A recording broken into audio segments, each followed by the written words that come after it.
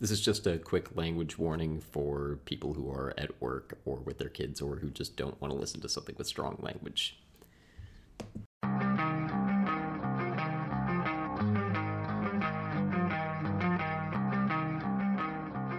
Welcome to the Interior Analysis Podcast. Your boys leading this one. I'm Jelani. Kelly. I'm Evan Westman. I'm David Jones. And today we're talking about the Amazing Spider-Man 2, the sequel, if you didn't know, to the Amazing Spider-Man 1, directed by Mark Webb, starring Andrew Garfield. Let's go. Let's get, well, it's not really initial thoughts because I don't think this is any of our first time seeing this, right? Yeah. No. Okay. We'll just do some off the cuff intro stuff. Anything you guys wanted to say before we get into topics? Go ahead. The shit was boring. Okay. I am not going to be as defensive of this as I was with the last one, so that's, yeah.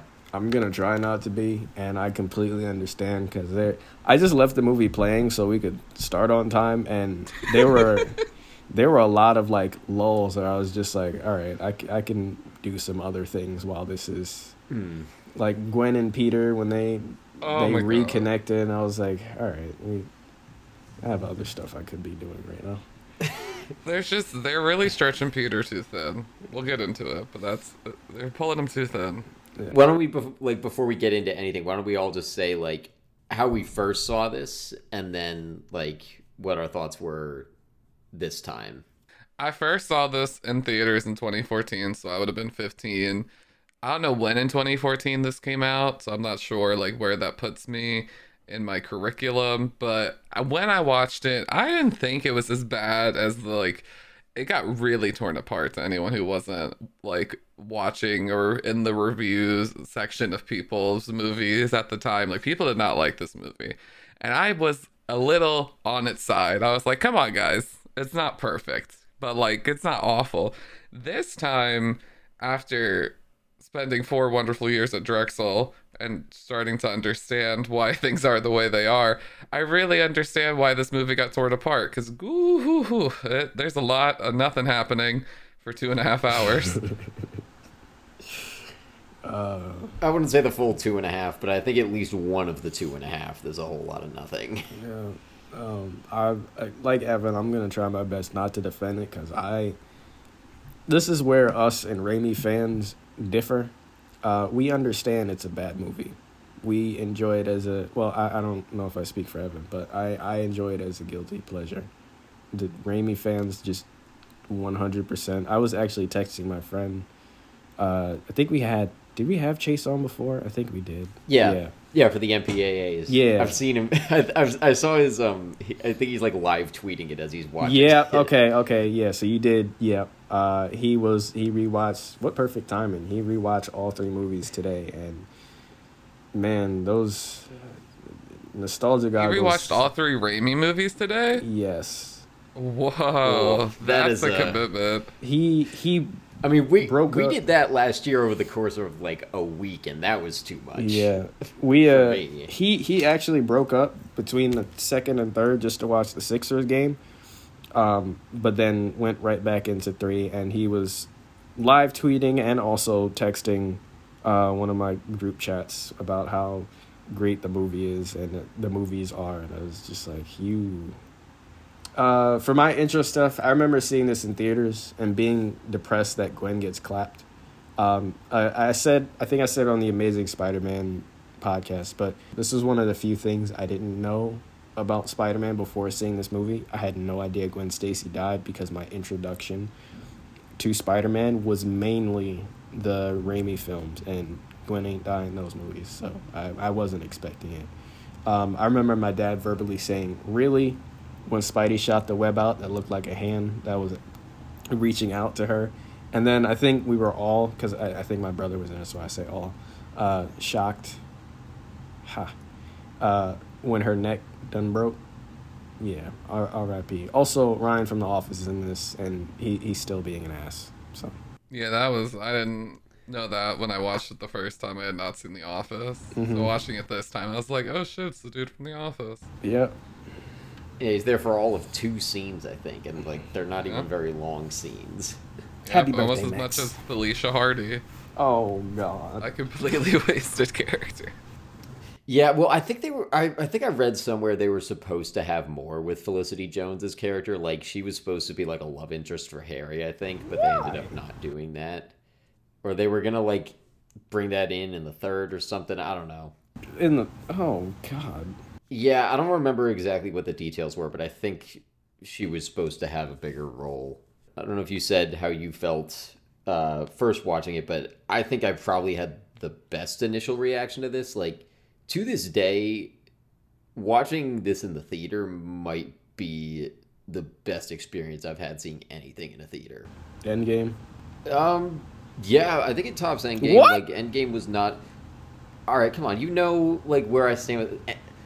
I'm not going to deny that Endgame was cool, but, like, of the, like, 6 or 7 friends that I saw it with, I think I was the least into it. Which isn't to say that I was, like, totally not into it, but they were all, like, much more on that train than I was. Did you go with me? Um, Did we see it together? no. Oh. No, no. I went with some other friends. Oh. I think to this day, I think the only movie we've seen together is Dark Phoenix. So, Oh my god. yeah, that's a story for another time. But that is my fault. Jesus. Short answer, yes, much better than Endgame. I think the only theater experience that rivals it is probably Tenet the first time. I was pretty amped watching Tenet last year in theaters. I really enjoyed it in theaters. It was among my favorite movies for most of high school. I also remember, like, it was kind of significant in my, like, the start of my, like, I don't want to say career because that's the wrong word, but, like, as a, like, analyst film reviewer, like, I think this was the last movie I saw in theaters before I started getting into, like, criticism and screenwriting, because I kind of got into those at the same time. And I remember this was one of the first movies I reviewed on IMDb back when I did that. Mm-hmm. And it was kind of a turning point. Like, for some reason, this one always sticks out as, like, the first review I feel like I actually did half decent on. I reread it last night, and I don't agree with everything I said. There were some places I was way off the mark. But I read it without cringing, which is not the case most of the time I reread my reviews. Most of them make me cringe very hard. But I always kind of think of this as, like, I feel like I started taking reviews and, like, criticism a little more seriously with this one. I don't know why, but it just always has stood out to me. It's baffling to me you started with this one. I did. It wasn't the first one. It was like number 30, I think. No, I But mean looking at movies critically from a... It's not just, I don't know. I just, the distinction that I made with it, because, like, for the first, like, 29 or whatever that I did, I had the entire thing be, like, one long paragraph. And then for that one, I decided, like, I should start breaking these up. And I continued doing that after. And I don't know. It just, I mean, most of what I wrote, probably all of what I wrote before, and honestly, most of what I wrote after is not great. It took a while to develop, I'd say, like, decent criticism skills, but I think this was, like, my first success, I guess, because it's the oldest thing I can reread and be like, all right, there's something there. So this movie was the first time you discovered the enter key on your keyboard? No, it's a long story with how IMDb does its formatting and stuff. I just, like, decided I wanted to actually, like, make them look well formatted and something like that. I don't do reviews anymore because now I do this, but that was a starting point. I wanted to jump into this. I added this last minute because I completely forgot. I don't know why I didn't. Music, just real quick.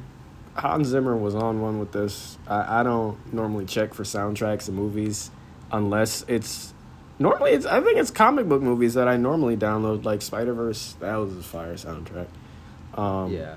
But it wasn't one composer. Man of Steel is another fantastic one for me. Also Hans. Yeah. And then, of course, Silvestri with any Avengers theme. But this was one of the few where I downloaded the electro theme and the intro theme. As soon as I hear that bell of the theme, that opening, I get hyped. When he starts swinging through the city, I'm just like, yes. That song was my alarm for a long time. It's a great song to wake up to. That song that plays when he first, like, the beginning of that swing sequence, I had that as my alarm. It was, like, excellent to wake up to. It's too bad everything that followed after was disastrous. Not everything. Most. I'm not gonna like defend the whole movie, but I like we'll get to this later. I have things that I think are bright spots. All right. But the score is second. Like, actually, go more on the score because I'm gonna second most of it. But if you have more, no, I don't. I want to hear if David has anything with the score. The score specifically, I enjoyed more in this movie. I found myself, especially in the Spider-Man moments, being like, okay, enjoying that part more. It's not as much as the Elfman one, but I like it a lot more than the first one. The soundtrack as a whole, though, I felt the song choices in this movie were a little, I don't know if they were too on the nose. They were just, whenever music would start playing, like I forgot what song it is, but whenever Peter, he like puts on the headphones and he goes to his closet. Oh, yeah, the Philip Phillips song. Yeah, I was like, this is a little too much. Like, yeah, no, I don't know. I'm okay. I don't need this right now. So the soundtrack part of it, I wasn't as much of a fan of as I was of actual Hans score. Yeah, but, like, that's Hans Zimmer for you. So I mean, breaking news. He's amazing. Yeah. Okay, maybe that's what I meant. Not the entire soundtrack, because I forgot that song was in this. I tried to block it out of my head. But Hans Zimmer specifically in this movie. Yeah, this... I don't know what else competes with this, but it might be my favorite score. Which is why it's a freaking crime that Apple Music doesn't have it on there. They did for a while. I bought like 6 of the songs back in high school, back before Apple Music did their streaming thing. But now I can't even get at those because they took off the whole thing. I don't know why. I'm very upset about that. I had like 5 of these songs that I would just like play on repeat throughout high school. Because back then, like, movie scores were most of what I listened to because I had no taste. Let's move on to, if we don't have any more for music, let's move on to thoughts. I was very nervous going into this because, you know, it's been a while since I saw this, and I do have nostalgia for it. And I was like, but I have a much more critical eye now. Maybe it's not gonna hold up. And to an extent, that's true. Like, there's a lot of problems with this, but at the same time, I still enjoyed this. Like, I think it's still probably third. I think I'd rewatch this over definitely Spider-Man Homecoming, maybe over Far From Home, even though I did enjoy that one. It has a lot of issues, like I said, and we'll get into more of it, but there are some really high highs in this movie. Like, I think it has most of my favorite Spider-Man moments in anything. Like, that opening swing sequence is still awesome. Right before he starts letting people die when he's talking to Rhino. Yeah, that I take issue with. As I said, it's moments. It's not like that whole scene, but like the stuff, like moments within all of these are like really transcendent. I think when he stops the bus, I love that. The part where he saves the people in Times Square, like, that was cool. That is one of the best Spider-Man, like, 5 seconds of narrative time ever. Like, that's so dope. The Electro fight at the power grid, pretty good, actually. Same with the fight with Goblin. I don't love how they get to those, but the fights themselves, pretty decent. That's all a blur Gwen's to death. me, though. For me, yeah. Like, I don't remember specifically what he did besides connecting the webs. Like, I could take or leave those scenes. Plus, having 2 villains in this movie, 3 technically, because of Rhino, none of them fight Spider-Man together. Don't worry, they don't learn how to do that until Sinister Six. Yeah. If only we got the Amazing Spider-Man 3. Jelani, they were just rolling for initiative. Like, I don't know what's confusing for you right now. That's why Goblin showed up right after. Yeah, like, okay, yeah. my I'd like to perfectly roll for timed. initiative first. Plus, Goblin had to take 6 turns to like get his glider as far as he had to go. Yeah. It's a long way. Just a couple more moments I wanted to shout out. Gwen's death. I know we'll make jokes about it. Whatever. David will. It's still good. The final moment when Spider-Man comes back, I still got chills. It's so cool. It's a nice moment. Like, it's really cool. The only thing I remember being frustrated by that in theaters though, because It ended. all of the trailers ended with that same shot. Yeah. And I was like kind of looking forward to like, oh, what's like the rest of that fight gonna be? And then as it was happening, I was like, oh man, they're gonna end on the trailer shot. Like, that's kind of a letdown. I was shocked in the theaters once I saw it was over. Watching it now, I don't care. I'm just like, this is excellent. Mm-hmm. Like, this is as many problems as there are in like the bulk of this movie. I still get so amped at the ending. It's like, it's excellent.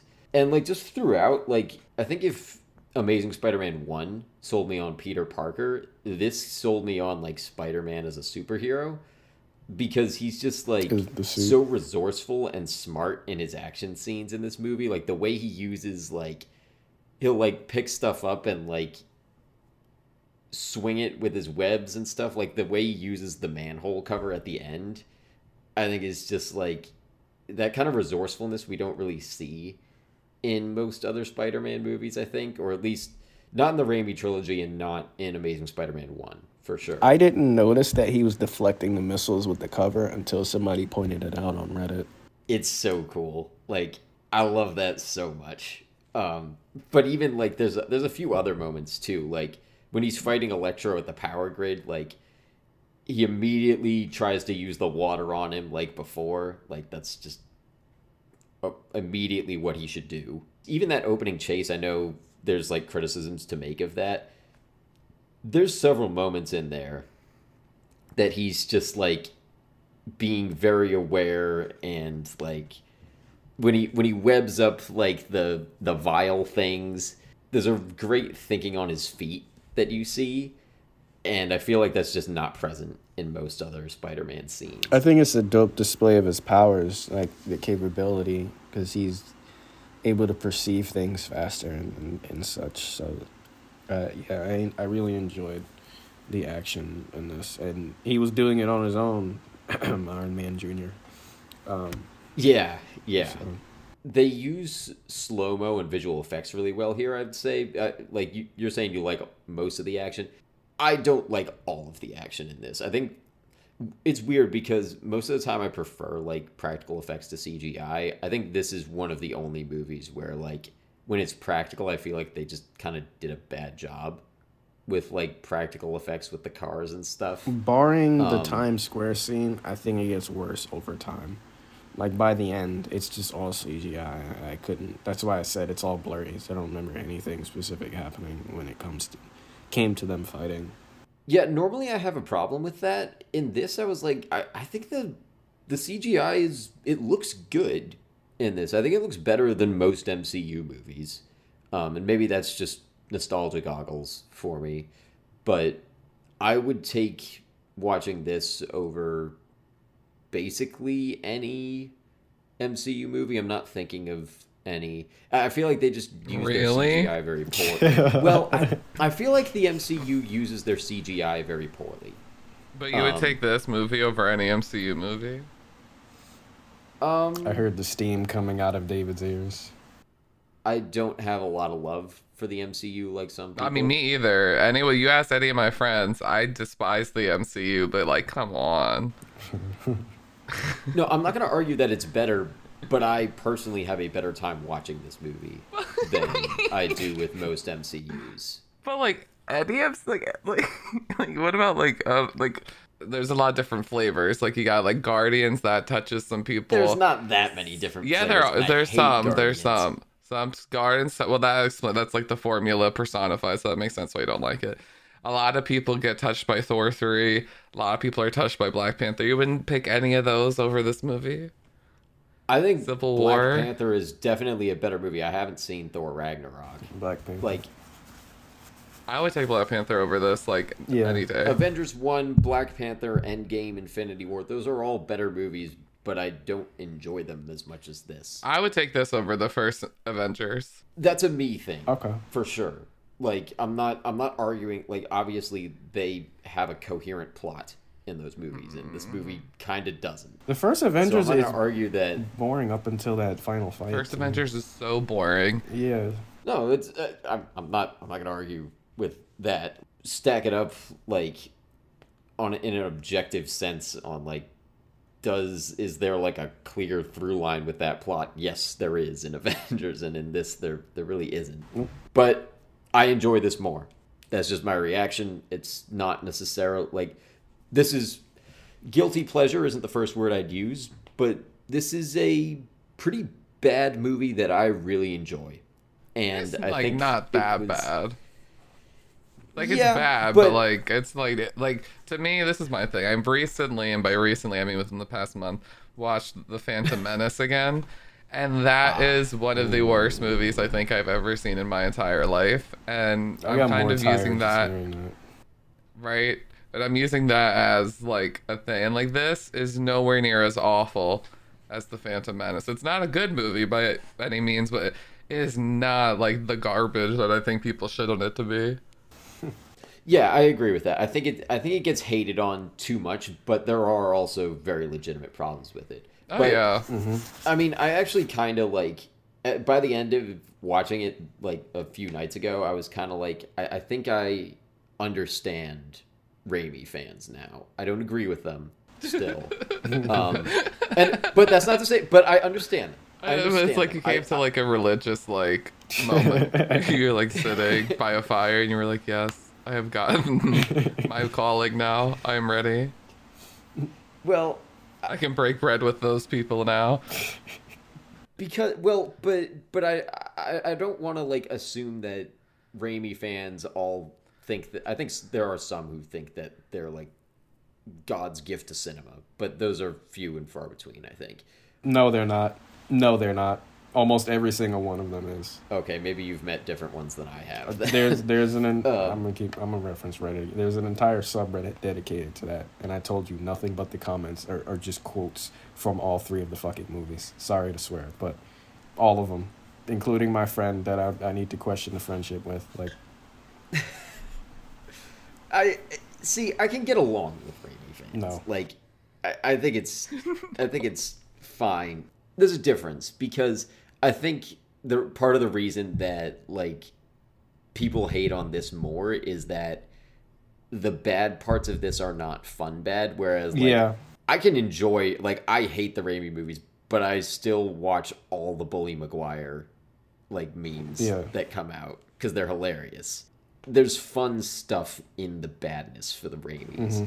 Whereas for this, like, I don't defend the bad parts of this movie. I'm not going to in this podcast because they are bad. Like, I also hate them.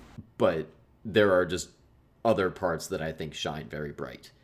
And that makes this a worthwhile experience for rewatching for me personally. It was humbling rewatching this because, like, I think I wish I wasn't like this, but I think sometimes I do get a little bit, like, elitist in my likes and dislikes, and this just reminded me, like, it's okay for me and other people to like stuff that's not good, and I think I forget that too often.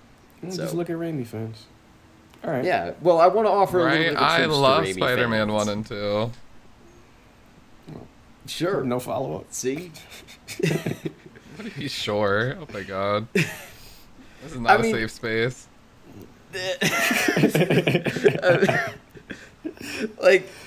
I just don't want us to go down a Raimi tangent. No, it was bound to happen. It was bound to happen. You can't really talk about these movies separately from each other, but I know it's like, iconic. No, but like, I mean, I know you don't speak for all Raimi fans, David, but like, I don't News to me. I don't agree. I don't agree that they're good. I don't know if that's what you are saying there, or like, because enjoying it is different than saying it's good. I don't agree that they're good, but I respect your enjoyment of them. God bless. So, I'm gonna try, like, in the future to not. I can be sleep as, tonight. Like... Well, I'm gonna try in the future to not be as, like, aggressively against, like, Maguire Raimi fans. I won't. Even though, like, I think you should stab them on sight and watch them bleed out and say, "Is this what Uncle Ben wanted for you?" Okay, yeah, I'm not gonna do that. I already have friends who are fans of them. Like, Same. I know more people who are fans of Raimi than I guess this is the Webb duology. Yeah, the Mark Webb. Yeah, the Webb duo, the Mark Webb duo. I feel like Mark Webb's name gets less mentioned with these, though. I feel like people reference these as the Garfields. But his name is Raimi Webb. Maguire... It's not that difficult. I think about that every time when the credits roll. I'm like, Yeah. Well, I think part of it is that, like, this movie doesn't really feel that much like the Amazing Spider-Man 1. Like, I don't feel his, oh no, like, it feels so different. Yeah, whereas you can feel a very consistent tone across the Raimis. Like, he has so much more of a distinct style and, like, voice, I guess. His fingerprints all over that. You're like, that is Sam Raimi. It's like when you watch a Zack Snyder movie. Yeah. Yeah, I agree. Or, like, most notable directors. But I watched both of these, and I'm like, I don't know what, like, the Mark Webb trademark is from watching these. The fans are asking for a Webb cut. Horrible dialogue. What? In this? I think so. I hated the dialogue. The dialogue even wanted to just die. All right, there was one moment where I was like, really, man? When as soon as Electro decides he's going to be a villain, he just starts off the bat making villain quips. He's like, he says something like, "It's my birthday, time for me to light my candles," and then he tries to shock Spider-Man. I'm like, dude, you just decided to be a villain, and now you're going full cheese. Okay. Yeah, well, they dropped the ball really freaking Don't you hard know with Electro. I'm Electro. Yeah. I'm Electro. Well, The Electro stuff. that's maybe his best moment. I hated the Harry dialogue. Like, I felt like a lot of the Harry shit God. was like such exposition-y dialogue that, like, they just told you instead of showing you anything. They were like, you know, we spent the first 20 minutes in a flashback that we just redid from the first movie to give you a little bit more context that won't matter. So to make up for that, let's take up 10 years to 15 years of memories in this sentence about being friends. And I'm like, bruh, what is going on here? Yeah. And then Gwen, everything I really, like, I feel like Gwen is a different character in this movie. But A little bit. Not totally not too different. She has some of her parts in the first one, but she was just such a power player in the first one. And this one, I feel like she's really just there at the behest of the screenwriter needing plot conflict for Spider-Man. And I'm like, oh my God. I mean, she hits Electro with the car, David. So There she is. Yep. She pulls the thing down to make it go boom. Yep. And then dies. Gives dies. Peter the idea to magnetize his web shooters. That's a pretty clutch move. I thought that one dude on the TV gave him that. Because he was like, I just knew. No, it's her. No, remember when Electro comes back, she's like, okay, magnetize the battery. Just a magnet with batteries. Explode. See, that was the thing. Like, to me, in the first movie, Gwen was such a powerful, independent character on her own. And this movie, like, she had her own thing going on, and Peter was, like, interfering with that. And that was some of the conflict in the first movie, and it worked. But this one, it was like, well, Gwen is going to pretty much just do whatever we need her to do for Peter, because she's just, like, under his thumb the whole time. And I'm like, this isn't Gwen. But she decides to leave for Oxford. And then she comes back and she goes, it's my choice. It's my choice, Peter. That's why I'm here, because it's my choice. I thought that was just to be here. I thought that was just, she did repeat it a lot. I thought it was just for the power grid scene. I didn't think there was more to that. Well, there was gonna be more if she didn't die. I'm kind of with Jelani on this. I think that was like just a momentary kind Are of you thing. It's kidding? Like, I'm here to... Andrew He said, I Garfield. love you on the bridge, swooped down, took her, and then they had that The whole agreement moment. was that he would go to England. Yeah, It was never Andrew that Garfield she would is stay. British, David. It all works out. that was it. It would have worked out. No. No. That was not. Nope. what I did notice was with them this time was like I think that they apparently there's a lot like their relationship is much more serious than it was at the end of the first movie. Like I don't know how much time we're supposed to assume has passed, but like they are much more serious about each other from like as soon as they're breaking up I'm like, "Oh, this has like some weight to it that was not there in the first movie." I guess they were more serious, but like to me, I don't know. I'm all about the action in anything that I'm watching.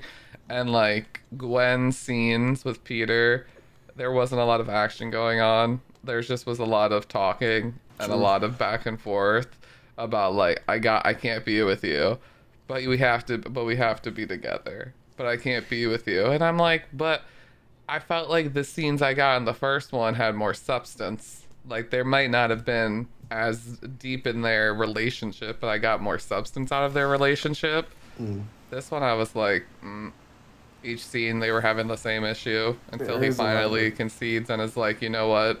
There's no reason why we shouldn't be together, and then he kills her. I mean, I think you're slightly oversimplifying it, but I do hear you because, like, I mean, it's completely accurate.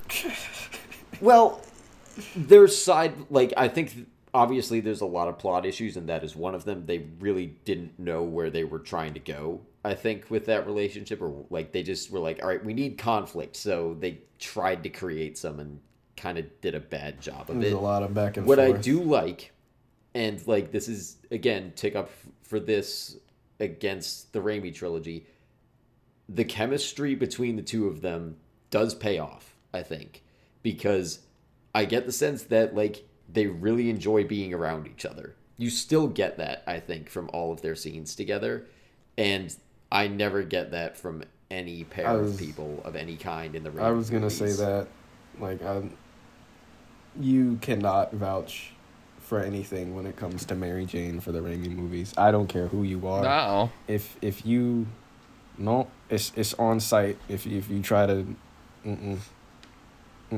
But to me, as a character, Gwen was giving a lot more Mary Jane energy in this movie in the way that she really is not doing anything. Okay. Like I disagree. That's fine. I disagree. I think she is asserting herself as more of a sidekick than a love interest, like from a like character construction perspective. And I don't love that they give the Oxford side plot because I think it just complicates things and like it's just one of like too many side plots. But it at least gives her some kind of agency and like is at least continuing the like she is valedictorian of their class. Like she's gonna be looking into some high powered schools. So I mean, Columbia. That's just such like a throwaway like point though. Like the 2.5 hours we get of Gwen is just her not doing anything unless it is in accordance to Peter or with Peter. Like I don't know, Gwen in the first movie gives me such independent intern living my own life vibes, and you're kind of a bug, Peter, but I'll let you in, and then I don't want to let you go. And this one, I'm like, you have a lot of responsibility. Your dad's dead. You got 2 younger brothers, a mom who is now widowed, and she's acting reckless because she's stigmatized, frankly. And I don't buy it. But that's my thing. I think her science comes across when it needs to help Peter.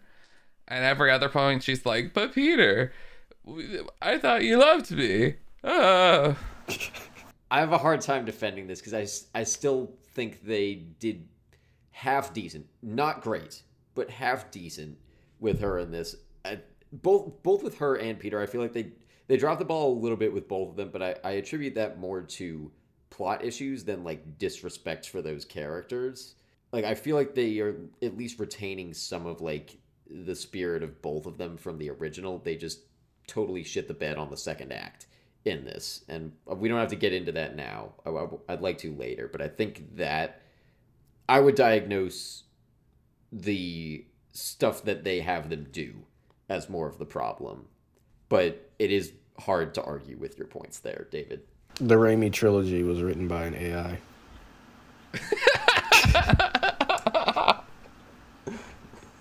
Wouldn't be surprised. Nobody in those movies speaks like a real human. So I'd rather have bad dialogue than robotic.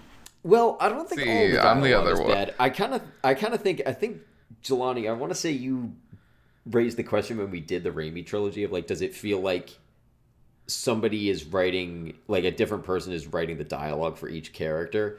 I would say no for the Raimi trilogies. I might say yes for this movie because Electro and like the Oscorp people and Peter and Gwen and Aunt May, like all of them feel like groups of them feel like they exist in the same world. All of them together feel like they exist in like different realities. Like it does feel pretty disjointed and like not consistent. Like the Raimi movies, the dialogue is really bad, but the world that it creates, it is consistent. It doesn't make sense, but it's consistent.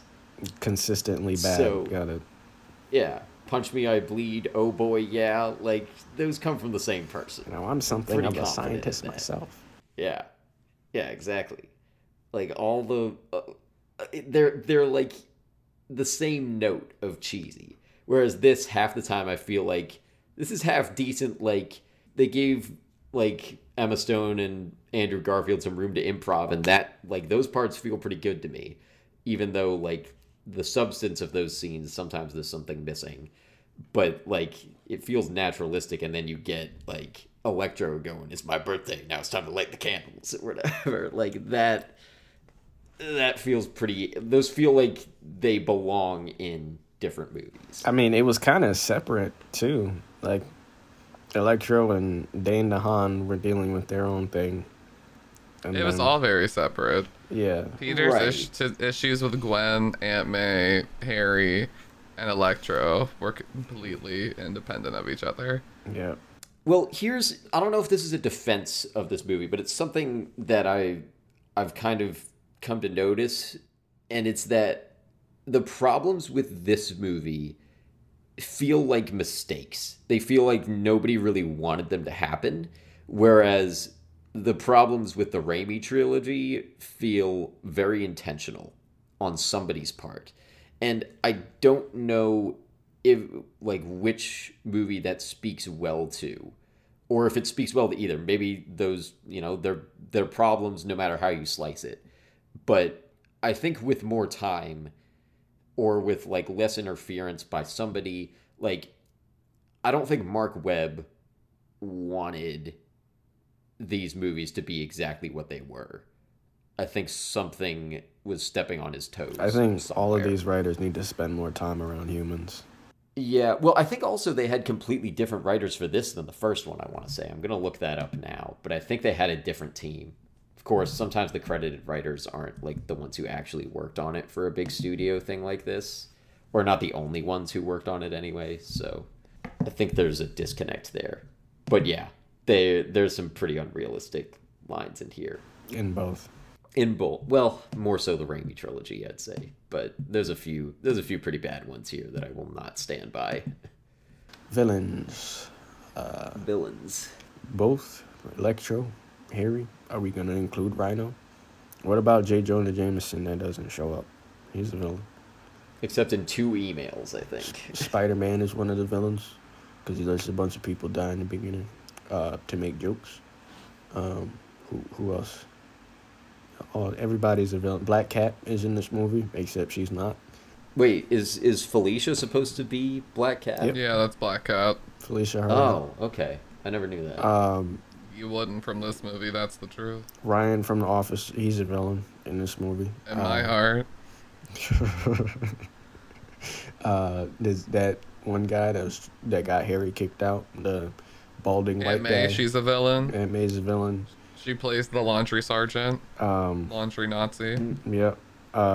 The planes were villains because they were going to crash into each other when the power was shut off. Those were villains too. All right, that's a little bit of a stretch there. The Common Cold was a villain. Electro's music when he did the Itsy Bitsy Spider, that was one of the villains of this movie. I'm surprised that didn't kill Gwen. Electro's comb over was a villain in this movie, actually. Boy. It offended me on multiple levels. The electric dentistry, those were villain. That was the villain. When his teeth got fixed. like grid towers that are unstable. That was a villain. Those are villains. There's a lot of villains in this movie. Yeah. I don't know how they do I mean, it. depending on how you slice it. Let's get into it. Electro. Let's start with him. I read Evan's notes, and I'm gonna side with him on this. I think Jamie Foxx, like he's gonna. I'm glad he's getting a second shot in No Way Home. Mm-hmm. Hopefully, No Way Home does him justice because he's a really good actor. So he just didn't have anything decent to work with in this movie, and oh boy, I think he is the right actor for this role too. Like he's because have either of you seen Collateral with him? no. No. Well, he kind of has to play like a similar role in that, in the sense that like he's playing somebody who starts off kind of lame, but then has to like become kind of a badass by the end. Like there's this one scene where he has to Tom Cruise is the other big actor in that. He has to pretend to be Tom Cruise's character, and like Jamie Foxx just does a really good job of walking this line where he can be very convincing as like the lamest person ever, but also can be such a badass, which is like exactly what he needed to be for this.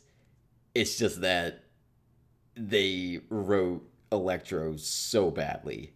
Like more so Max Dillon, I think, because I like Electro from a power standpoint. Like I think he's a really good villain in terms of like fight scenes, or maybe not fight scenes, but like Matchups with Spider. Yeah, he's a great like Foil. physical villain for Spider-Man. Max Dillon as a character is possibly the weakest part of this movie.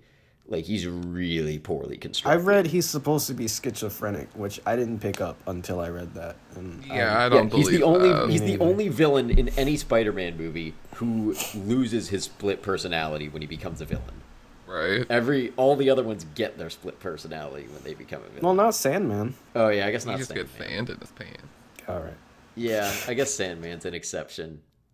But all the other ones, Venom, Lizard, Green Goblin, Doc Ock, they all Look at Little Goblin get split Jr. personality.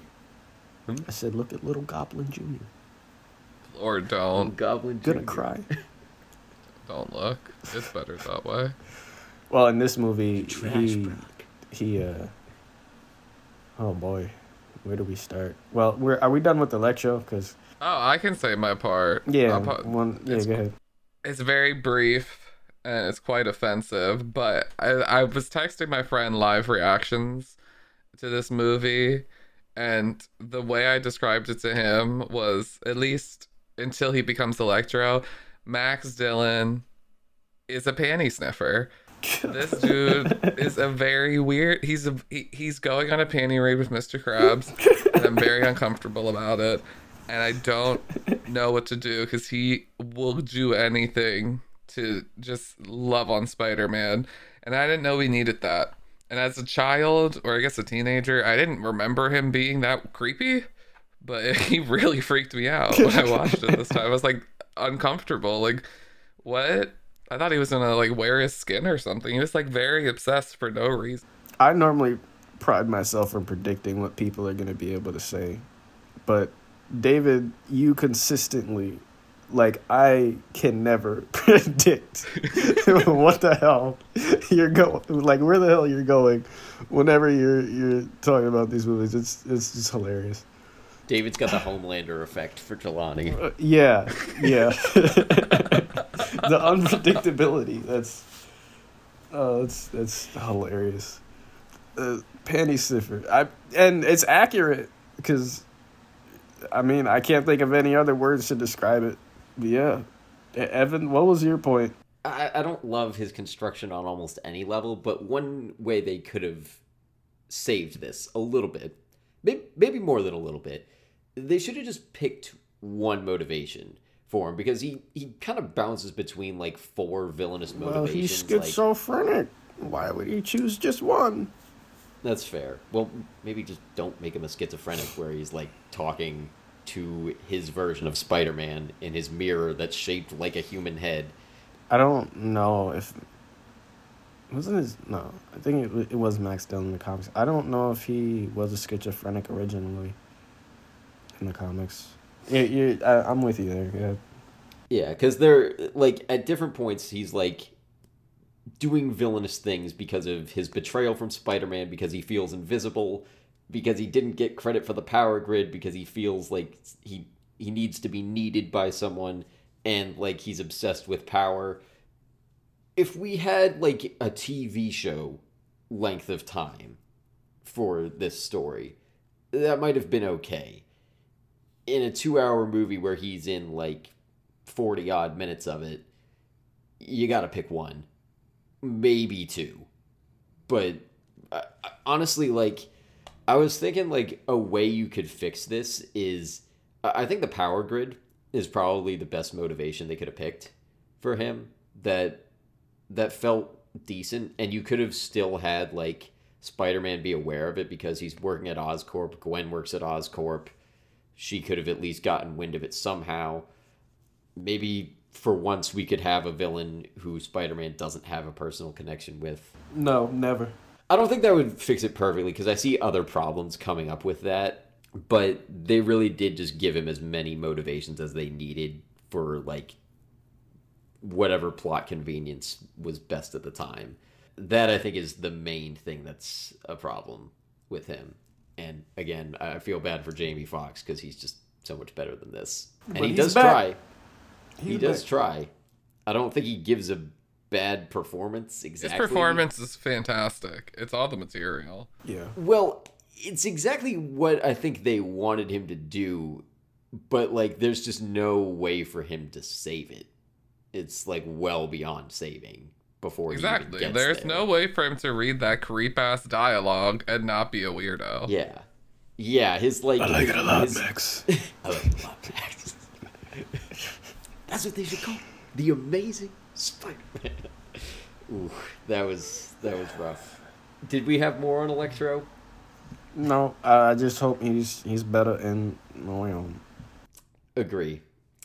So Harry, to go off of Jamie Foxx's performance, I feel like Dane DeHaan is the only performance in this that I unequivocally dislike. Actually, I take that back. The guy who plays the Rhino, I think it's actually Paul Giamatti. It's Paul Giamatti. It is Paul Giamatti. Yeah. Yeah, I don't know if his performance is bad. That's just...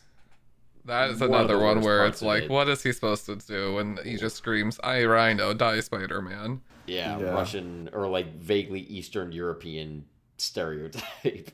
Also, there were many moments where the cops could have just shot him in the head when he had the Rhino screen thing open. Yeah.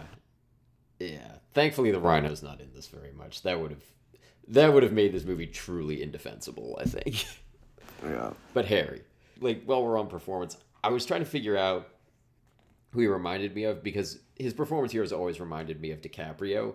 But I realized, like, I think he's also got a little bit of Jack Nicholson in there. Like, he's doing, like, a combo impression of both of them. Oddly enough, I can see that. Like, that makes a lot of sense to me. Like, he's kind of got DiCaprio's vibe, but he's kind of doing, like, a Jack Nicholson cadence, I feel like. You mean everyone's pissed off because he tried to turn the entire city into giant lizards? Yeah. He's also got the Bully Maguire haircut. Oh, God. Oh, no. I didn't realize that. His hair. Oh, the whole conversation. Do you still blow dry your hair? One of my manservants holds the blow dryer and I just comb it. Yeah. I'm capable of some things. That's why...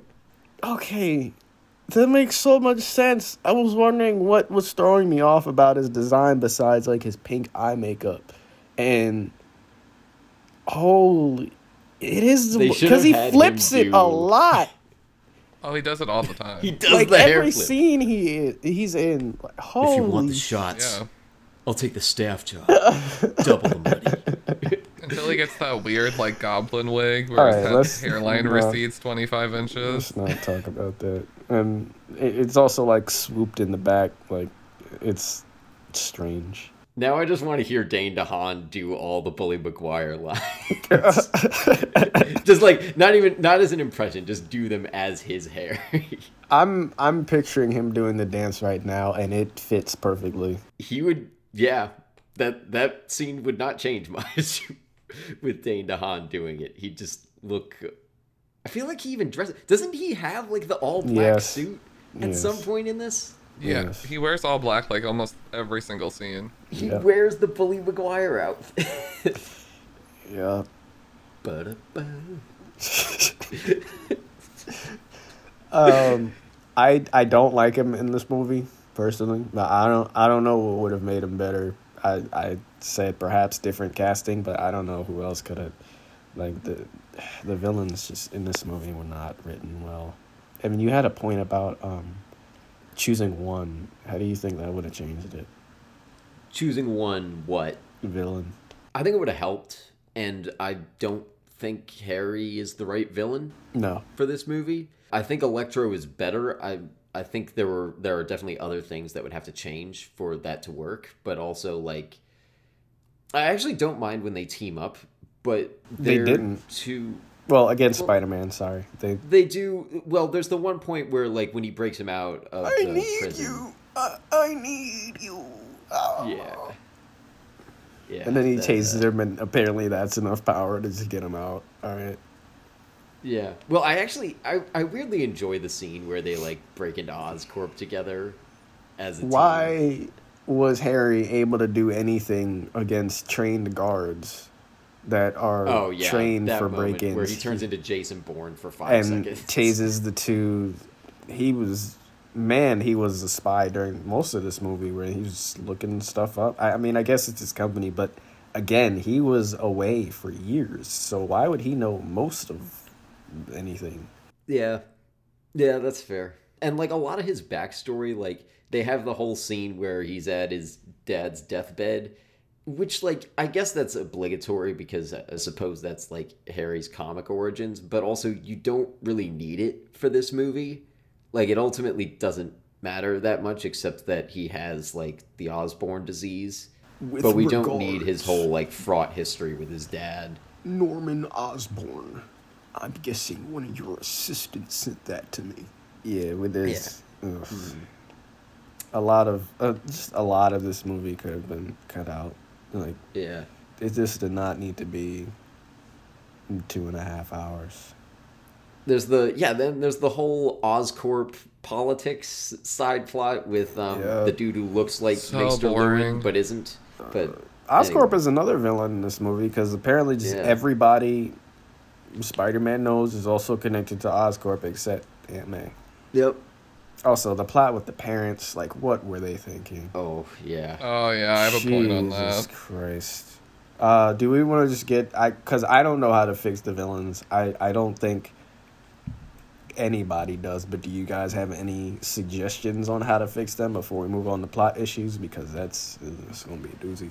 I mean, I don't really think there's any way to fix them. Like, from the script that we have now, like, you would have to go in and rework so much of the script beyond just the villains. Right. But just the time that the screenwriter's using, he's not managing his time well. And it's not helping him in any way. I have a statement that might be considered heresy by some Spider-Man fans, but I stand by it. There's been a lot of heresy, Evan. Yeah, that's fair. I think we should stop trying to put Harry Osborn in Spider-Man stories because I mean we've seen that they work without him. I think actually like most of the ones that are agreed upon is better. Like where is he in Spider-Verse? Nowhere. Like where is he in Amazing Spider-Man 1? Those are, in my opinion, the best two. Even like the he's not Tom in the Holland MCU. ones. He's not in the MCU. Like we've seen it works without him. I think he's one of the worst parts of this movie. And honestly, like I think Harry is the worst part of the Raimi trilogy. And that's saying something coming from me. Like I don't think I've ever cared for him as a character. I think they don't know how to work him in well. Like Maybe Spectacular Spider-Man. I think he was maybe... I don't remember completely, but there's a lot of love for just that show in general. And I think he maybe would have was done justice in that show. I can't say for sure. I don't remember. I have no knowledge of that, so I won't fight you on it. But, I mean, for the mainstream theatrical releases, like, he's always dead weight. They're always trying to force him in somewhere, and it doesn't work. And I think part of it is that we never feel the relationship between him and Peter. In the Raimi trilogy, that's attributed to the fact that we never get like a scene where we actually like have them like vibing with each other. And also James Franco was not that great of an actor, like, and Tobey Maguire is not bringing it even if he can. Like, so obviously there's issues there. And then in this one, I think, Jelani, you've alluded to this, not on this podcast, but definitely on others. Like, the fact that they kind of are asking you to ship them when they haven't seen each other for 10 years or whatever. Yeah. And, like, I don't mind the fact that they, like, do that and they're just like, all right, we're reconnecting after some time. That's whatever. But then don't ask us to get invested in that, because that's not a relationship that either of them are probably going to be that invested in if they haven't seen each other for that long. And there's not even a hint of him in the first movie. Like, we get a hint at Osborn, but they probably hadn't cast him, so he was just a locked character. But we don't even hear Harry's name or see it. So I don't know if they knew. Well, not even an email. Not even an email. Not even an email. Yeah. And I don't think, like, that's not to say that they should have put Harry in the Amazing Spider-Man 1, because I don't think that would have been a good idea. No. But then, you know, maybe keep him at a 2 also, because if you can't make that a relationship that we're going to be invested in, it's a hard thing to make us care that much when it's just kind of like, oh, hey, I'm back in town for the first time. Why don't we catch up? Like, that's where these two are at. They're not at the point where Peter is going to try to sacrifice his life or whatever for Harry. That's not going to happen. And they build everything between them up, not through like scenes, but through like exposition-y dialogue. Yeah. And you're like, okay, so this is their history. Right, and I don't mind that from a character perspective. Like, that's the two of them catching up. That's whatever. But they're not even catching up. They're like reminiscing about the good old days. And then it turns into, you got a girl. I need your blood. Yeah, she works for you. Did you guys notice in that scene where he's Spider-Man visiting Harry, he didn't disguise his voice? Yeah. Oh, yeah. Did you think Harry... Yeah, he never disguises his voice. That for a while. You think Harry would recognize then? Yeah, like, but that's like, I don't even, I just take that. I'm like, if there's ever a superhero who disguises his voice, like, the movie's just on that. Like, they're just doing that a little extra. Like, it's just... Dark Knight. Yeah, and that voice I'm not the biggest fan of. No. But he's Batman. That is true. He will never. Oh, one other thing with Harry, while we're still on him, you know, I think, again, it would be better if he wasn't in it, but given that he is, we needed more clarification on what the consequences of him getting Spider-Man's blood could have been, because Peter's just like, it could kill him. Okay. But, I mean, could it heal him? He wanted to be the only Spider-Man. Yeah, that's kind of what it feels like.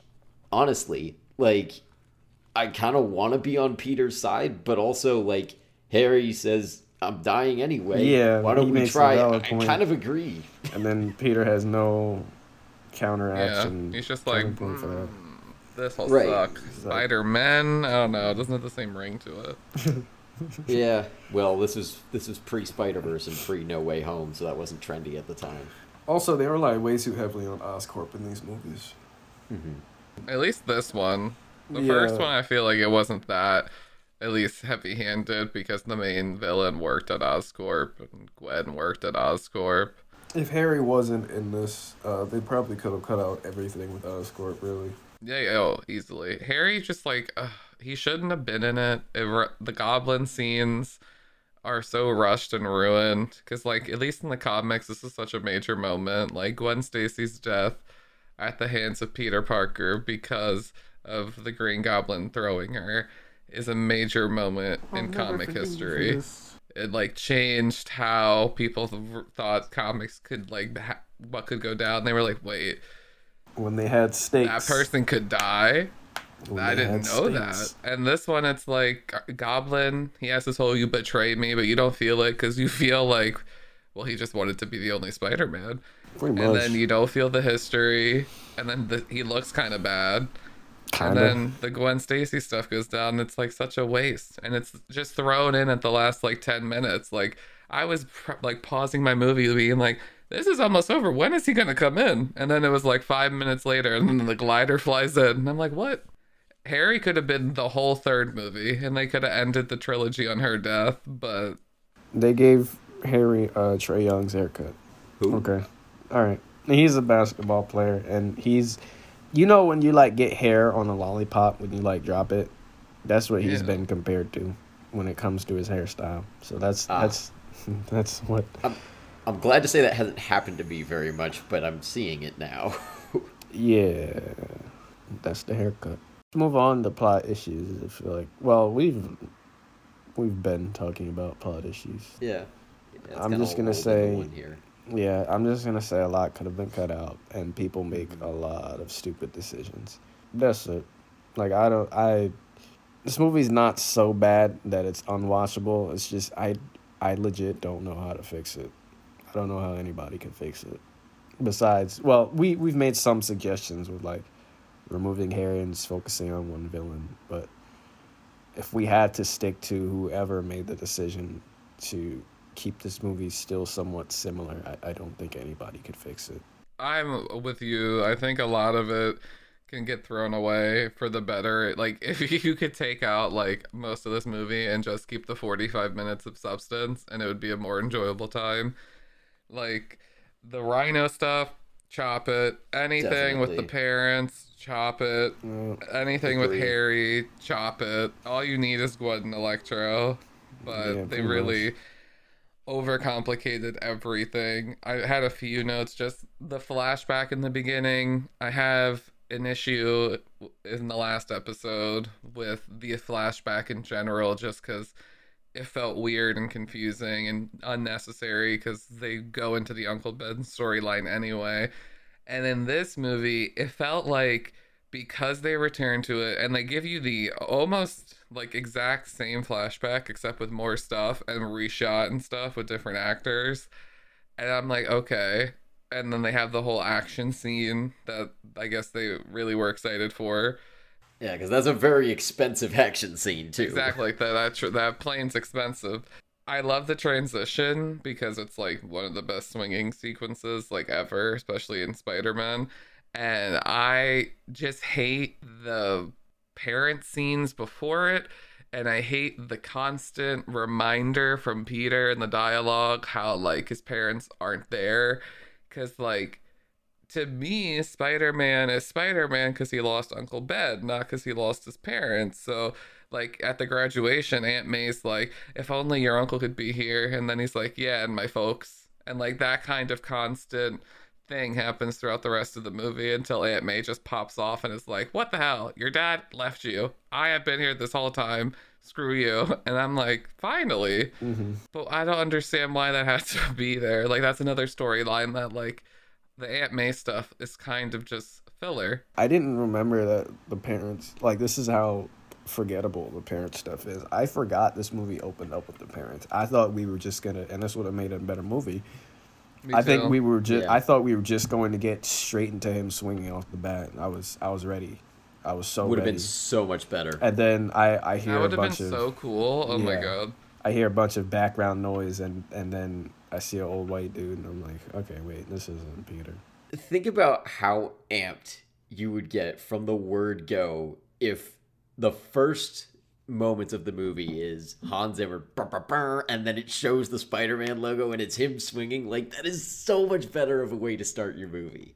I was mostly thinking of it because I was thinking of what you said last time, David, with like just cut the flashback, or like I think you were saying reorder it, put the flashback and then the title sequence.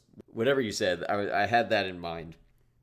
And I was like, this would be so much more exciting, so much better of an opening to just start with the Spider-Man logo. That is what I want. Yeah. Like, next time I might just skip that scene. Completely, because like it has no substance or substantial anything to the rest of what's going to happen in the 2.5 hours you're about to go in. So why not just have the more aesthetically and just like instinctively pleasing thing that you're getting, because it just makes so much sense. Like, I don't know anyone who's like, thank God we got those flashbacks to Peter's parents, because I really tied this movie together. I was lost, and now I'm found. Like, you could really lose it. I have previously enjoyed the part where he goes and finds the subway and he like sees the video from his dad. Like, that has hit for me on previous viewings. It did not this time. Because I was kind of too caught up in like, this is stupid, we don't need this. Me too. But like on previous viewings when I was more willing to go on that ride and didn't see the plot issues really at all, I know that did hit for me a little bit. Again, I don't really stand by that so much. No, I had the same experience. The first time I watched it, that I remember being a very emotional scene for me. But when I watched it this time, and I don't know if it was just me having like a cynical, critical eye, but I was like, so how are you going to tell me this dude has had a train hidden, abandoned, whatever, for how many years?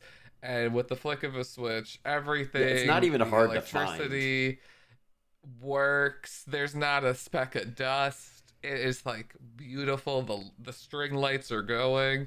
I'm like, what is this? The computer with the giant back from the late 90s is still working in 2014 somehow.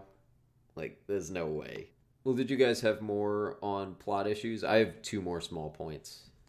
I kind of said my piece on him and the Gwen scenes. I wish they had more of, and this is more my issue with just the writing in general. They split Peter so thin, and he has like, it's like you're watching a bad TV show that had a really high budget, and all the scenes are compiled with no commercial breaks, and it's him doing like errands for different like characters and arcs and things. Like, nothing feels connected, nothing weaves together, and that's, I wish there was more with connectivity between what we got with Electro and Gwen, because to me that's the only lifelines in this movie. Everything else, it's like, please really just cut it. Yeah, I think if I was going to rewrite this, I would say, yeah, I think you bring it down to just Electro as the external conflict, and have something with Gwen. Maybe not exactly what they do with this, but maybe something similar, because it's not like an awful conflict. But again, I would make Electro, like, I would probably, if I were rewriting this, focus his goal mostly on like taking credit for the power grid and then like being vindictive about that. There's still issues that come up with it, so I don't think it's a perfect way to rewrite it, but also I don't have to be assigned to do that, so exactly, I don't have to worry about that. But it does make sense, because like, it's not that hard or that much of a stretch to imagine 2 independent conflicts coming to a head because they both work at Oscorp. Like, the proper screenwriter could have really popped off with that, but we didn't get that on this day. I don't feel like his hate with Spidey is earned. Like, when he keeps saying I hate Spider-Man, it's a 180. I'm like, what? Why? Because he took over the screens and you got jealous, and then he acts like he's his rival, and I'm like, fam, he doesn't even remember your name. Like, what? The same with Harry. Like Evan said when he said, you betrayed me. I'm like, did he? I mean, y'all. Yeah, when? Y'all haven't spoken for years. You come back and ask for, well, he finds out his blood, and then he suddenly like, imagine that. You. Imagine your friend who you haven't seen in 10 years comes back and it's like, hey, fun little thing. I have a genetic disease with my father, and I'm going to be dead in a few months. Can I have your blood? Like, I was thinking about Armie Hammer the whole time. I was like, so this is just what Armie Hammer does. He just goes around asking for people's blood. I was not thinking of Armie Hammer, but okay, yes, I see. Is that one of those names like Meta World Peace or Ocho Cinco? No, he's I an actor. don't know if it's a real. I don't know if that's his like birth name.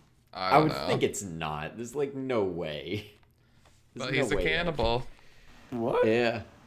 Yeah, he drinks people's blood. Yeah, there was some blood. of the news about that a while ago. He was in the Lone. That's all I know him for, the Lone Ranger, and I didn't even see that. Yeah, he's in the Social Network also. Yeah, he plays the twins. Yeah, both of them. And he's in that. Yeah, he Sorry plays to Bother You. Yeah, and he's in Call Me by Your Name. Oh Reese's yeah, with that's Timothy right. Chalamet. Yeah, I still got to see that. Let's get back on. Is there any more for Yes. plot issues? Yeah, Because you guys I kept listing its fucking IMDb page, so I don't. sorry. So just two more things. One positive writing lesson to take from this, I think, is that there's a problem that there's too many plot lines, but most scenes do serve more than one purpose.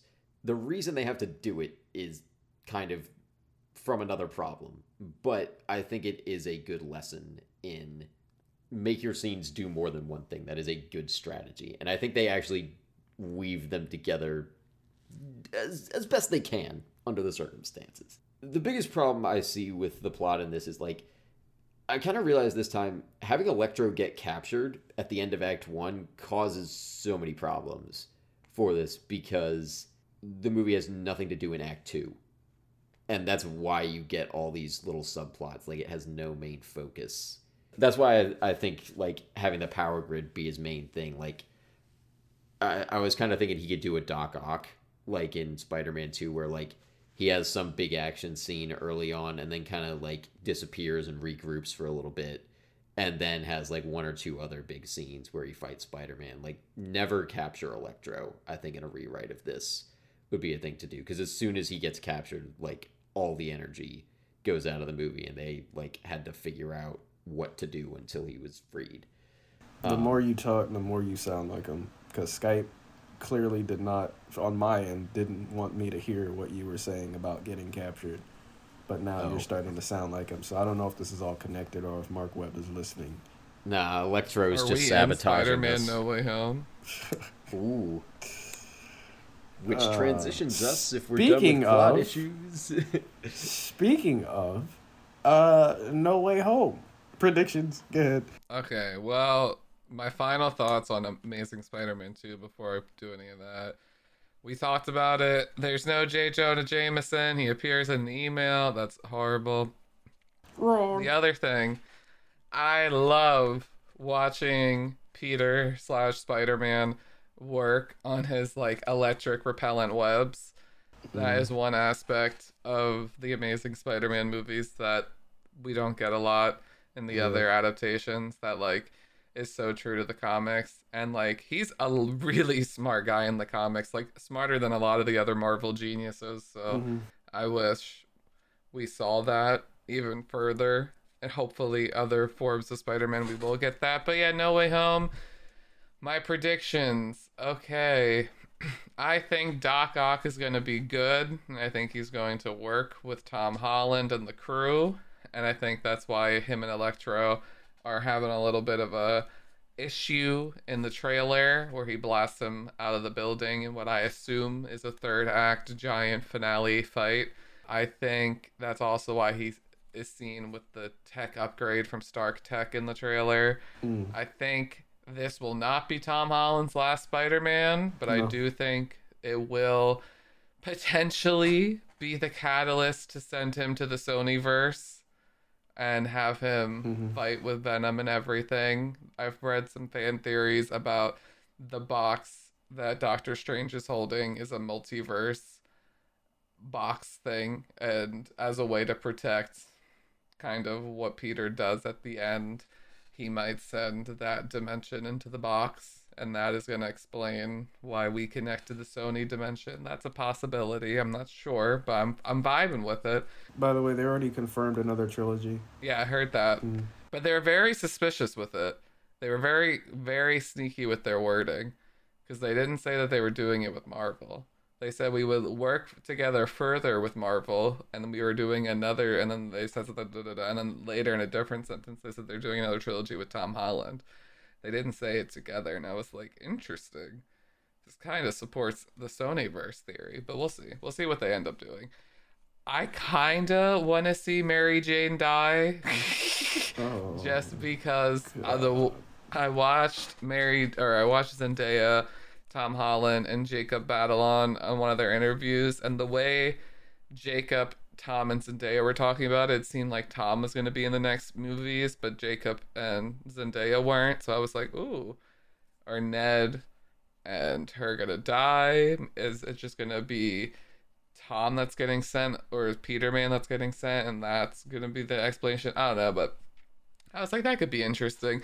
But what I really think is gonna happen is I think they're gonna copy the Gwen Stacy moment with Zendaya as Mary Jane and put her on the bridge, like in the comics. Mm-hmm. And when she falls, Andrew Garfield's gonna swing in and save her. Yep. That's my prediction. I do think Tobey Maguire and Andrew Garfield will both be in the movie. I do think that's why you see the lizard getting kicked in the face by an invisible foot in the trailer from Brazil. What else is there? I don't know. I don't know anything. I think Green Goblin's gonna be amazing because Willem Dafoe is the best, and the way he speaks like it's cheese fondue. He was like, "You want to have everything you want." Music to my ears. Jamie Foxx is gonna look fly, and he won't be blue. Thank God. He has that dope-looking electro mask over his face. Yeah, he's gonna look really cool. Yeah. Ditto. They were so focusing on Mary Jane's falling. I was like, all right, that's got to be the scene where they both Toby and Andrew swing in. My thing is, can you imagine the backlash if neither one of them are in it? I think they're just gonna I would die laughing. I think everybody I would start dry heaving at the end of the credits. I will be part of that backlash if it's not. I think everybody collectively would cancel Marvel if that's the case. I'd be here for it. It hurt all expectation. Because this is the perfect movie to bring them in, just to reprise their roles. Or what if they bring back Emma Stone and she's Spider-Gwen from a different dimension? I'm here for that. Wouldn't know how to feel about that. And she saves Mary Jane. That's interesting. I can't say I dislike it. I don't think that will happen, but I'd be here for it. She's like, been through this before, and then she winks at the camera. She winks at the camera, David? Yeah, after she saves Mary Jane, Mary Jane's like, oh my God, I can't believe you saved me. And Gwen Stacy's like, I've been through that before. And she winks at the camera. I'm really glad we don't have David writing these movies. You don't like my vision? What's wrong with it? Sound off in the comments. That sounds like something that would be in a Raimi film. Yeah, because it's camp as fuck. Yeah. Yeah. Well, Camp is and great. you're also That's the like kind of a brow. horror person too, as is Raimi. So maybe it's not. And that I'm a camp surprising. person. I love camp. That's why, like, when Evan was like, the issue I have with the Raimis is it's intentional. That's why I love it. Everything not in here that for the movie is so intentional. Like, there is not a beat in that movie that is misplaced. Like, that is handcrafted to be exactly the way it is. Whereas some of the Amazing Spider-Man 1 and 2 moments, especially the second one because that's fresh in my mind, like, they have moments that are like close to it, like when Electro flips he doesn't just flip the table, he zaps the table and it like throws itself into a corner and smashes against the glass, and then Harry Osborn walks down the steps and goes, oh, how the tables have turned. I just thought And of I'm Michael like, in that moment. Oh, how the turntables. oh, interesting. We love The Office. See, Yeah. Ryan. Because Ryan, yep, that's it. The only like Raimi-esque moment I felt, it's like the tiniest moment, but in the initial swing sequence, there's some unseen pedestrian that goes like in this tone, Spider-Man, like off to the side, and Spider-Man's like, hey there, pedestrian, or whatever. He has some like response. That's the only moment in this that really rings of the Raimi trilogy, and I guess a couple of Electro's lines, but even those like. Because I think they're trying to make him, like, really badass with, like, some of his lines. I don't think that tends to be the undertone in the Raimis. Like, they don't mind their villains looking ridiculous. I don't think anyone wanted Electro to look ridiculous. I don't think anybody's badass in those movies. No. Also, the suit. No. You guys like this suit more? I when I saw it this time, I agree with everybody else. I just don't like how thin it looks. Like, it looks like you could poke the suit and then there's a hole. Like, it looks ridiculously thin because there's, like, crinkles and stuff in it. So I do enjoy this suit more than the first, but I still kind of mess with the first one, too. The first one being the Amazing Spider-Man 1, or... Yeah. Okay. I like the idea of him using his sunglasses as lenses. It was kind of dope. to me. I like them both, but I agree. Like I kind of was looking at it and I was like, that looks like it's a little bit loose on him in a couple of places. Like it doesn't look quite as it. For some reason, it was distracting to me this time. But the design of it is really fly. Like just the mix of colors is so dope. Also, surprise, surprise. I saw a Reddit post that said Garfield is really good with acting with his body when he's in the suit. Yeah. And they played that scene in at the power grid where Gwen shows up and she's like, "I'm here," and he's just upset at her and he's like grabbing at his body and like pushing her back and also looking back at the same time. I was like, yeah. There was no audio for the post either, and I was like, yeah, I think I agree. You can only show so much emotion when your face doesn't move. He's just such a good actor. Yeah, Yeah. he's an excellent actor. He's probably in my top 10 favorite actors. More so for The Social Network than this movie. Like, Andrew Garfield has such a great physicality in and out of the suit. Like, sometimes I think it's a little aggressive. Like, I don't know if you guys would remember this moment, but at the beginning of the first movie, he, like, gets off the counter. Like, he's sitting on the counter and he follows Uncle Ben down the stairs. And he just does it in such a strange way. He's, like, hunched over somehow. It's very specific. And I don't know if it's like the best choice, but it is memorable. Like you can tell it's him under the suit later when he's doing like those similar mannerisms. Okay. There's a lot of moments like that. All right. Evan, predictions? I don't have nearly as many predictions as David. You sound like you've got this movie half written in your head. I've fallen into that trap with other things. This is not one of those cases. I just want some good Andrew Garfield. That's like that's literally the only reason I'm going at all. You're gonna be so disappointed. David is a masochist. He thrives off of people being. I'm not a masochist. Are you not? You No. just said you'd die laughing if they weren't in the movie. Yeah, because of how funny that would be. That would piss so many people off. Exactly what I'm saying. You just proved my point by saying what I didn't just say said. it would piss me off, though. Being a masochist was I would not get pissed off. I'm a masochist. sadist. I meant sadist. My Yeah, fault. 1,000%. Okay. There we go. Get it right. I remember masochist as me, and then sadist as the other one.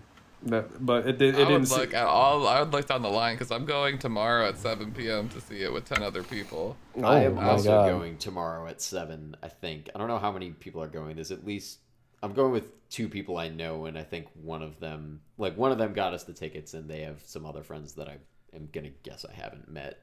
But we're all going tomorrow. I see it Saturday, so I'm gonna stay off the internet from Thursday. Yeah. If they're not in the movie, I will look down that line at all of their faces and laugh. I'm almost definitely going to cheer when Andrew Garfield shows up. I'm gonna be so hyped for I'm that. gonna cheer when that Elfman score starts playing. I'm gonna freak out. If they bring back the will make Hans, I'll noises. cheer for that, but I don't think they will.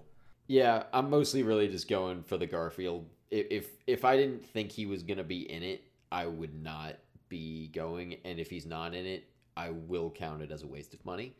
But if you get like 2 minutes, will you be satisfied? I want as much of him as I can get. If he's in it at all, This is very I'm suggestive. probably going to be satisfied, but I can tell you that I'm not expecting to enjoy the rest of the movie, especially. I'm sure it'll be fine. It's going to be the standard MCU. It's going to be like frustratingly basic, and they're going to have kind of annoying jokes, and Benedict Cumberbatch isn't going to be using a British accent, which is a crime. Like, I'm sure it'll be fine, but I'm really just going to be waiting for Andrew Garfield to show up. And I know people are going to be excited for Tobey Maguire. I won't take that away from any of them. I would really love to see them lean into some of the Bully Maguire memes. They are probably not going to do that. But I would like to see some kind of nod to it. I've been seeing some people say they think there's going to be a lot of jokes about how Toby's webs come like from him and not a web shooter, probably. and they think there's going to be a lot of jokes about that, or at least some kind of joke about it. I don't see a way around it. It's got to be acknowledged somehow. Yeah, I've seen people saying there should be jokes about that, and then Andrew not having a trilogy. But I don't know if they would actually be that like on the nose with it. Well, you wanted Gwen Stacy to wink at the camera, David, so. Yeah. Yeah. Well, I think the Gwen Stacy wink at the camera is more likely because that's not like that's That'd be meta awesome. enough. No, But don't acknowledging take his a side. whole like that Garfield doesn't have a trilogy, that's too meta for the MCU. I would love it. I don't think this will happen again, but I want Toby to enter with the James Brown song from the street dance scene in Spider-Man 3. I want that to be his intro music. It won't. That's just hurtful. It is my favorite thing about that series. I'm not going to apologize for wanting that, and I'm not going to get what I want. So, What? Thank I'll just God. state that here. He's gonna come in with that Elfman score, and I'm gonna cry like a little baby. Because I remember when I watched The Last Jedi, and they brought back Yoda as a puppet, and I screamed in the theater, Yoda! And people looked at me like I was weird. All right. Yeah, I think there's going to be a lot of people cheering with me when Garfield shows up tomorrow. Do you? So, Yeah, do you? yes. Yeah, because it's Like going to people be you're opening going night. with, or just like the public? I think our theater will have. I mean, it's been really hard to get tickets. I heard. I wasn't expecting to, but then my friend was But like, "Hey, they're I've gonna got cheer some." more for Maguire. I wish you were wrong, but you're probably right. There will be more cheers for Maguire, which is part of why I'm definitely going to cheer for Garfield because I don't know how many people are going to show up for him, but I'm going to show up for him. That's the only reason I'm there. Once he's on screen, I'm cheering. You just start wooing until he gets off screen. And it's No. all of his dialogue. No. all I'm not the gonna scenes. do. I'm not gonna be that obnoxious. Yeah, Garfield. Yes, the whole time I'll bring an air horn. Like, yeah, that's my predictions. I'm not trying to predict too much outside of it. I don't really care what they do with this in the context of the MCU. I know what I'm getting, and I am not psyched for it outside of Garfield. Amen. Did you? All right. I don't know. That felt like a place to throw in an amen. But Are you referencing God's Not Dead? no. It sounded like Because a you know he reference. isn't. All right, Jelani, what are your predictions? I said ditto to what David said. Oh, all of it. Well, Oh, you- not the Gwen Stacy thing. Oh yeah, that's not actually gonna happen. You'd There's probably not cool enough for Chance that. Emma Stone will show up, but I would not. That's the put end credit money on it. scene. It's her putting on the suit, and they're like wrapping up the set. Oh wow. You just really want to get meta with it, huh? Why not? They have so much money. Like, get over yourself, Disney. All right. I want to keep this shorter than the movie, so if we're done, let's be done. I'll just reiterate: this is not great, but I am gonna rewatch it someday again, expecting to enjoy it again. I still enjoy this movie, and I'm not sorry that I do, but I do acknowledge it's bad. All right. I can only watch Emma Stone die so many times, so I can't be with you there, but I get it. I remember being so devastated when I watched that in theaters, and this time I watched it, and I was like, didn't feel anything. David, I that thought doesn't what your dad surprise me. thought. That doesn't surprise me. Yeah, I mean, I feel things a lot, but not there. I fucking what was it, the hand thing that your dad said? I was like, really? My hand's reaching out. Like I would expect that in the Raimi trilogy because the Raimi trilogy is just that is the Raimi trilogy. But in this one, I was like, really? It's a hand? I won't defend the web hand, but the rest of that scene I think is pretty damn solid. Like that, just the fall sequence and the slow-mo with it. This movie does have a good use of slow-mo, I think. I don't know if I mentioned that before, but I think it actually employs it quite well. Our next episode is probably going to be Back to the Future. We're going to be off for a few weeks probably for the holidays, but that is in the future. Really? You can check out our YouTube channel. There should be a video about Spider-Man coming up pretty soon. Yep. Collaborative effort this time between me and Jelani. Don't know when that'll happen. Yep. But probably within a couple weeks once I get it edited. You can go to our Patreon for $1 a month and hear us rant about the Raimi trilogy and get a few other bonus episodes. We have merchandise on Zazzle. Our logo's by Kelsey Hendry. I'm on Twitter at ev_Wes. I'm on Twitter at Jelani T. Kelly. No, base_Phoenix. Oh, I keep forgetting. Instagram, base Phoenix, one word. I haven't streamed on Twitch, but I have a YouTube, base Phoenix, as well. I'm still looking for a manga artist. I've been working really hard on getting that ready to go. So if you are a manga artist, please feel free to reach out. I am going to be at the Cherry Hill Mall tomorrow watching Spider-Man, so come on out. Well, this won't be out until well after Perfect. that, I think. But, Ideal. so nobody can Location stalk is you. secure. But you have an alibi now, so Exactly. or something. We have you on record there. Are you still at the Clock Tower Gwen Stacy dies at on Instagram? Yes. Oh, Okay. Figure we bring it back. why? Might as well. There's no other time we do it. Bring it back. Ah, she broke her back. I'm gonna let that one go. If only Peter could, you know, but he wept her. Okay. Yeah. You made me wait the whole episode. And then I snapped it on you. All right. Just Really? Like Gwen's neck David? snapped. All right. You better watch it because all right, you're stretching your limit. You're stretching. Yeah. All right, Disney. If Andrew Garfield isn't in it, I'm coming for you.